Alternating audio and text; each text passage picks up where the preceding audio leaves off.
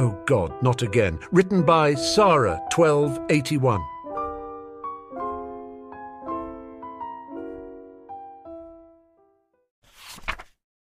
Sirius froze.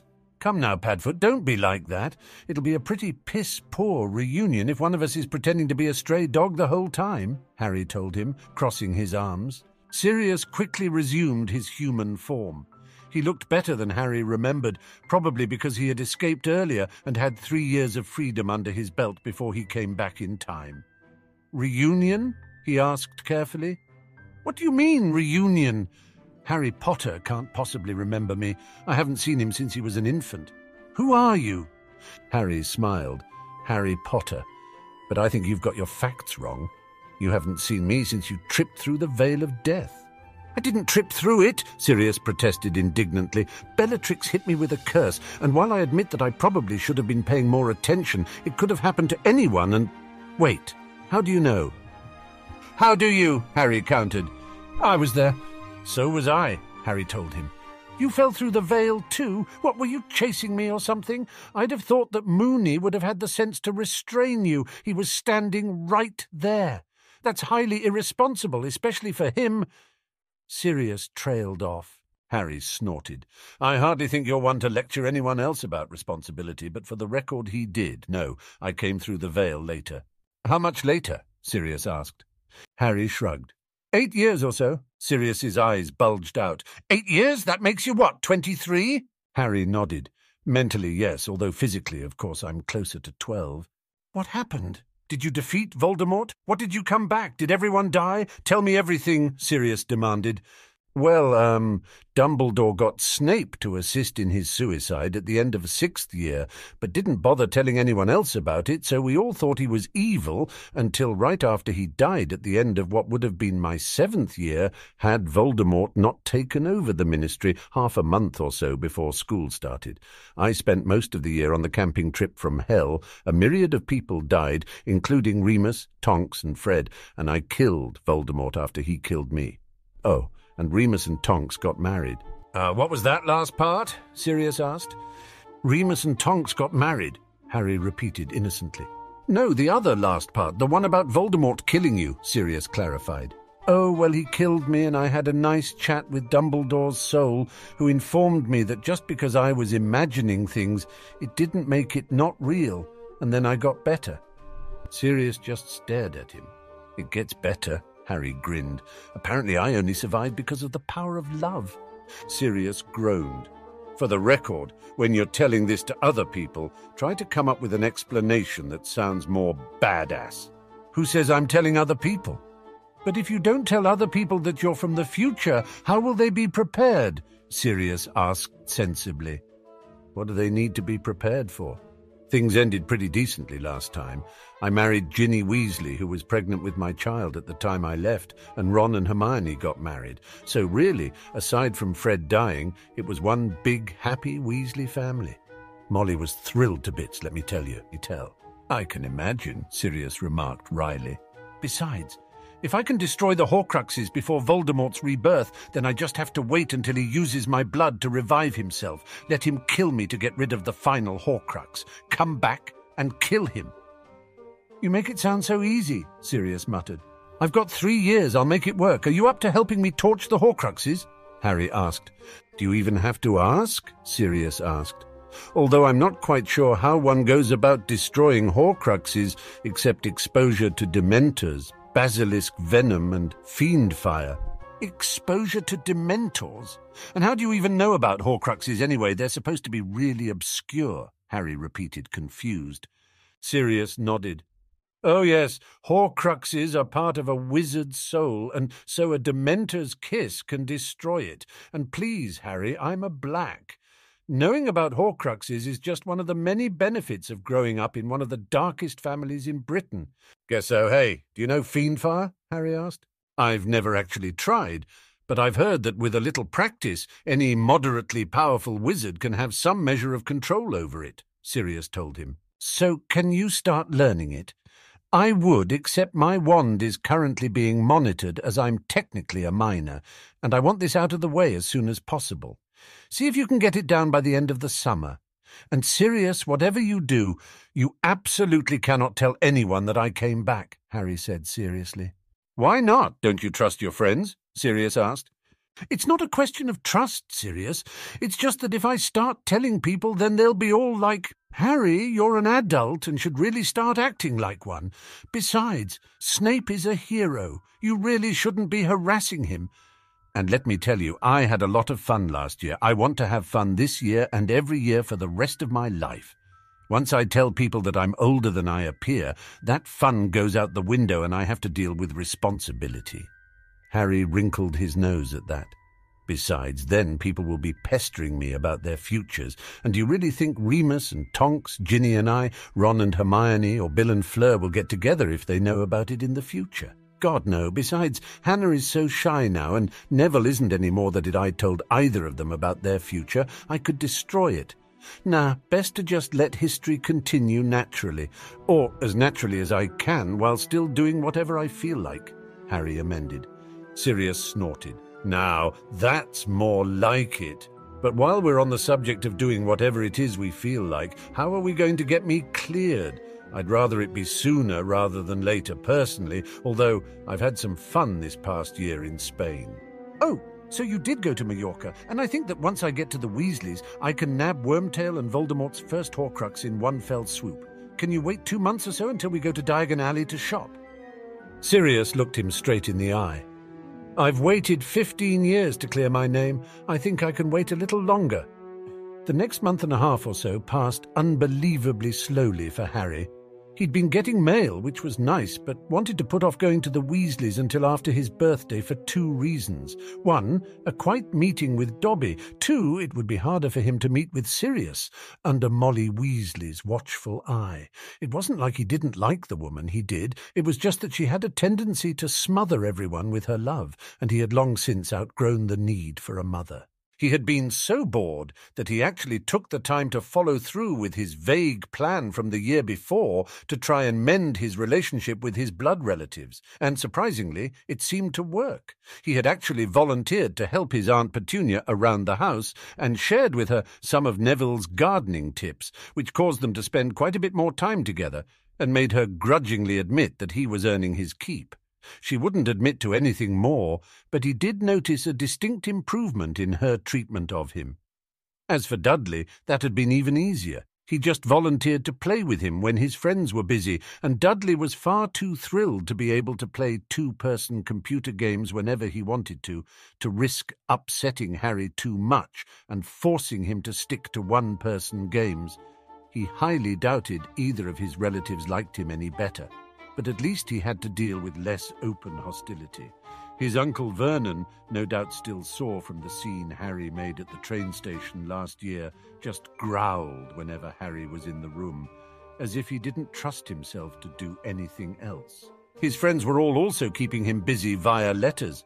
Harry was trying to convince Hermione that Lockhart was a fraud, Tonks to help break into Bellatrix's vault, Ron that being sorted into Slytherin wasn't an indication of evil, Ginny that he wasn't some sort of god, Neville that he should continue to show a backbone, even though he was back with his relatives, Cedric to come play Quidditch with him once he was at the Weasleys, as they lived right by each other, Draco that knowing details about him that he had no business knowing, allegedly via his scar, was not the same thing as stalking, Percy to voluntarily leave his room more often than just mealtimes, and the twins to teach Ginny to ride a broom. Due to his persistence and utter boredom, these goals were coming along nicely, although Ron still wanted proof, Hermione still wanted an autograph, and Tonks still wanted more details. Harry was sure that Ginny would regress after coming face-to-face with him again, but she was actually managing to converse normally with him through their letters now. It was really a good thing that Hedwig appreciated the workout, Harry reflected, because she was almost never at the Dursleys, which definitely helped ease relations on that front. On the night of the Dursleys' dinner party, which also happened to be Harry's birthday, but it's not like they really cared, Harry was going to be quite busy. The first thing he needed to do was to make sure he was out of the house when Dobby decided to pop by. Sure enough, 8 on the dot, Dobby popped in front of Harry. Fortunately, Harry was sitting on a park bench with Sirius in dog form lying at his feet. "Ah, Dobby, I was wondering if you'd make an appearance." Harry greeted him warmly. "Please, sit down. How's Draco doing? You can only tell so much from letters." Dobby, who had been about to burst into tears at the fact that not only did Harry know his name, but he asked him to sit down like an equal when he realized what else the wizard had said. "Draco?" "Yeah, you know, Draco Malfoy, the scion of the family you serve. How's he been?" "How is Harry Potter knowing of—" Dobby began. "Magic scar," Harry said simply. "Ah, yes, Dobby has been hearing Master Draco complain very loudly about that," Dobby admitted, but Dobby did not believe it. "How else would I have known to ask Draco to order you to not steal my mail?" Harry asked rhetorically. Dobby nodded. It was a good point. "I don't think that you'd be required to punish yourself just for coming to see me. But either way, let me help you avoid any more self-inflicted injuries by informing you that I already know that Mr. Malfoy intends to give Ginny Weasley Tom Riddle's diary that will open the Chamber of Secrets and unleash a basilisk on Hogwarts. I can further promise you that I will always carry a mirror with me and that I won't do anything too stupid. But I will not promise not to go back to Hogwarts. If you use magic and disguise the signature as that of a wizard, and so the Ministry sends a bloody owl, no matter what the occupants of the house may be doing or who may be over, then they will start treating me like the Malfoys treat you, and it won't stop me anyway, as my friends will just come to break me out," Harry explained calmly, "although I do appreciate the sentiment." Suddenly, a faint pop was heard as someone apparated into the woods surrounding the park. "Well, I hate to cut this short, but it looks like my next appointment just arrived." She's early," Harry muttered. "So, unless you want more witnesses, I'd suggest you get going. It was nice meeting you," Harry said cheerfully, as Dobby cast him a rueful look and apparated away. "I hope you know what you're doing, Harry," Tonks said as she waked up to him, "because we could get in serious trouble for this." "I know, but it's important. It's the only way to make sure that Voldemort actually dies. I mean, having him just floating around and possessing our defense against the dark arts teacher was bad enough. Imagine if he somehow managed to regain a body." Tonks shuddered. "All right, but remember, you owe me." She grabbed Harry's hand to apparate and noticed he was holding onto a dog. "What's with the dog?" "He's my godfather," Harry explained. "Your parents named a dog as your godfather?" Tonks asked skeptically. "Well, my dad did, at any rate. But then, you'll have to remember that my father and his friends are Fred and George's heroes." "Bonkers, the whole lot of you," Tonks muttered as she apparated them to Diagon Alley. As it was dark, there weren't a lot of people out and about, although Harry suspected that the leaky cauldron was packed. It usually was any time after 5. Tonks, Sirius and Harry made their way to Gringotts. Once inside, Tonks transformed into Bellatrix Lestrange. The goblins didn't really care if she was supposed to be in Azkaban, nor that she was a convicted murderess, as the affairs of wizards never really interested them. When Tonks claimed she lost her key, the goblins did a simple blood test, which she passed, being a close relative of hers, and the goblin on duty issued her a new key. As Bellatrix was in Azkaban, and thus legally dead, as was the head of the Black family, Sirius and Tonks was a relative of them both. She could have just laid claim to the vault herself, but Harry was afraid that that would make her a target, and she hadn't even begun aura training yet.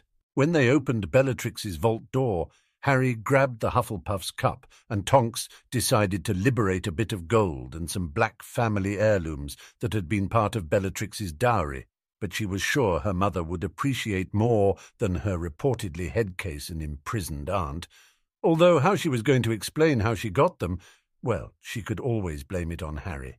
He'd probably have a more convincing explanation anyway. Immediately following leaving Gringotts, Harry had Tonks drop him and Sirius off at the Weasleys. Apparently Neville had stayed with them in June, and Hermione had stayed for part of July, so it was just him. To his delight, Percy was downstairs playing chess with Ron when Harry got there. He was about an hour earlier than he said he'd be, but that really couldn't be helped, and what else was he supposed to do until it was 10?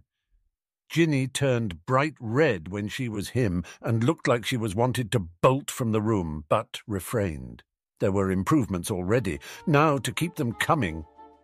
2 weeks after arriving, it was time to go to Diagon Alley. Harry was incredibly anxious and hoped that he hadn't or wouldn't do anything to change events enough that Lucius pawned the diary off on someone else. He had to admit he'd gotten rather used to knowing what was going to happen, and he'd hate to lose it before he absolutely had to.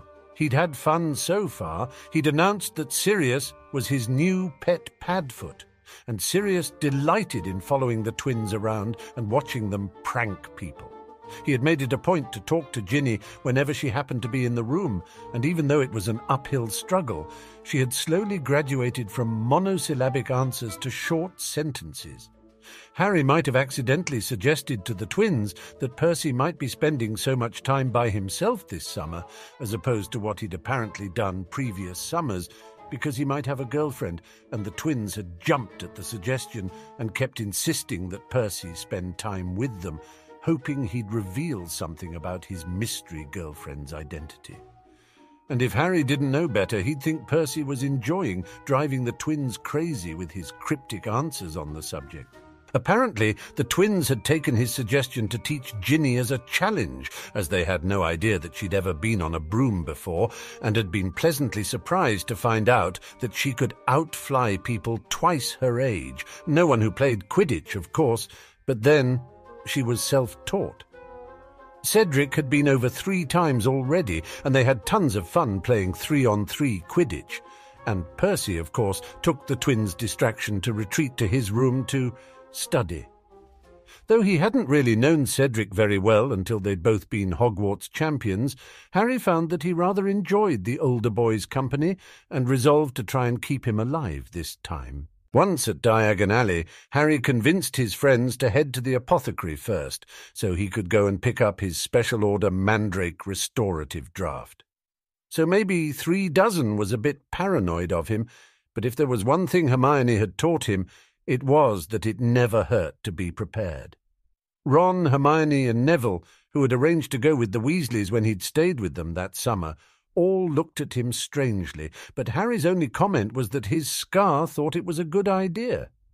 He wondered briefly how long it would be before people thought he was crazy if he kept using that excuse to explain away his future knowledge. Eventually, the trio plus Neville made their way to Flourish and Blots. Harry tactfully suggested that the Weasleys only buy 2 book sets so that they could share them, and Mrs. Weasley, though a bit embarrassed, seemed to think that it was a good idea. Suddenly, Lockhart's photographer crashed into Ron. "Out of the way there!" he snarled. "This is for the Daily Prophet." "Big deal," Ron muttered. Lockhart looked up and saw Ron. Unfortunately, Harry was standing right next to him. He leapt to his feet and shouted, "It can't be Harry Potter!" "Where?" Harry made a point of looking around as if searching for himself. "Aren't you Harry?" Gilderoy asked, confused. "Nope," Harry said brightly. "But your Scar," Lockhart protested. "Unfortunate cooking accident," Harry said shortly, repeating his story from the previous year. "Then who are you?" Lockhart demanded. "Draco Malfoy." "Oh, well, let me give you a free set of books to make up for this unfortunate mix-up," Lockhart said, handing him a set of books. He then turned his attention back to his adoring fans. "Here," Harry said, dumping the books into Ginny's cauldron. "Now you only need 1 set." "But what about your books, Harry?" Hermione asked. "I don't intend to get them, Hermione." "But then how will you learn anything?" she demanded. Harry snorted. "Please, it's not like I'm going to learn anything this year anyway. He's a fraud, remember?" Hermione nodded reluctantly. It had taken quite some time to disabuse her of the notion that the Master Obliviator was a genius. "Harry, why did you tell him you were—" Mrs. Weasley began. "It was you!" Draco Malfoy's voice rang out from behind him. "Yes, Draco?" Harry asked politely. "You started that rumour last year, didn't you?" Draco demanded. "The one about me being Snape's love child." "Technically, Fred and George started that rumour," Harry pointed out. "But yeah, I did have a hand in it. To be fair, though, it's not like we were friends at the time. But you just brought it to people's attention again. What's your excuse this time?" Harry shut his mouth abruptly. "I actually don't have one. Sorry." Draco rolled his eyes. "And after I took the trouble of ordering Dobby to stay away from your mail, too." "Oh, please, that couldn't have taken more than a couple minutes," Harry shot back, "although I do appreciate it." "So however did you manage to survive a summer with the Muggles?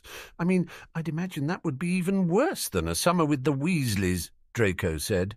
"Well, my aunt and cousin seemed to hate me less than usual this year, but my uncle looked like he wanted to strangle me every time he came near me," Harry replied. "Fun," Draco said sarcastically. "Remind me why you think Muggles are worth caring about again?" "Because my relatives treat me about the equivalent of how pure-blood fanatics treat Muggles," Harry suggested, "minus the attempted murder." "Ron, quick! Your mother's distracted by Lockhart. Let's make our escape," Mr. Weasley said, as he and the twins struggled over to them.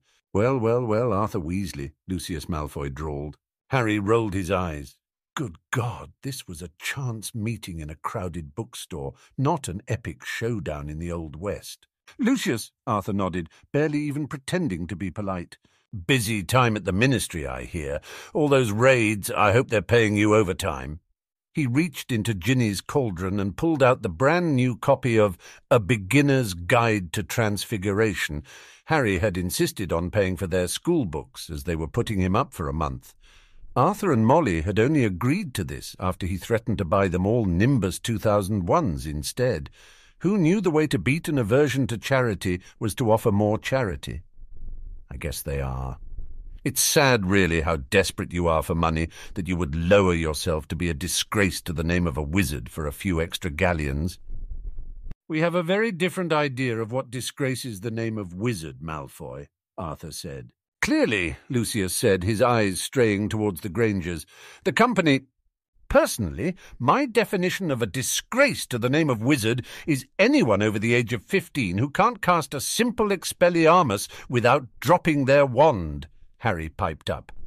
"Or someone who can't ride a broom without falling off," Draco added. "Or someone who doesn't like Quidditch," was Ron's contribution. That definitely broke the tension, and the Malfoys left without incident. Well, almost. Watching closely, Harry could see Lucius slipping the diary into Ginny's book. Too bad the fight had been averted, even if it was entirely Harry's doing, as he had been planning on betting Draco and the twins that Hagrid would win the fight between their fathers. Oh well. When Harry and the Weasleys arrived back at the Burrow, after saying goodbye to the Grangers, who walked out into Muggle London, and Neville, who flewed home, everyone put their things in their room, and Ron immediately challenged Harry to a game of chess. As Harry had accepted whenever Ron asked previously, following his theory that the more Ron beat Harry in chess, the less of an inferiority complex he would have regarding him, he couldn't really think of an adequate reason to decline and go upstairs instead, and so was forced to play a match. His heart really wasn't in it, though, and he played even worse than usual. The minute he lost, he practically flew up the stairs and into Ginny's room.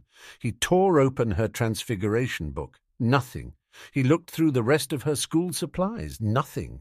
He spent the rest of the afternoon searching through the whole house. Still nothing. By nightfall, he was forced to come to one terrifying conclusion.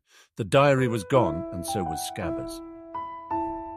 We hope you enjoyed this chapter. Please consider supporting our project by joining our Patreon linked in the description, or become a member here on YouTube, where you will get access to several additional chapters weeks before they release,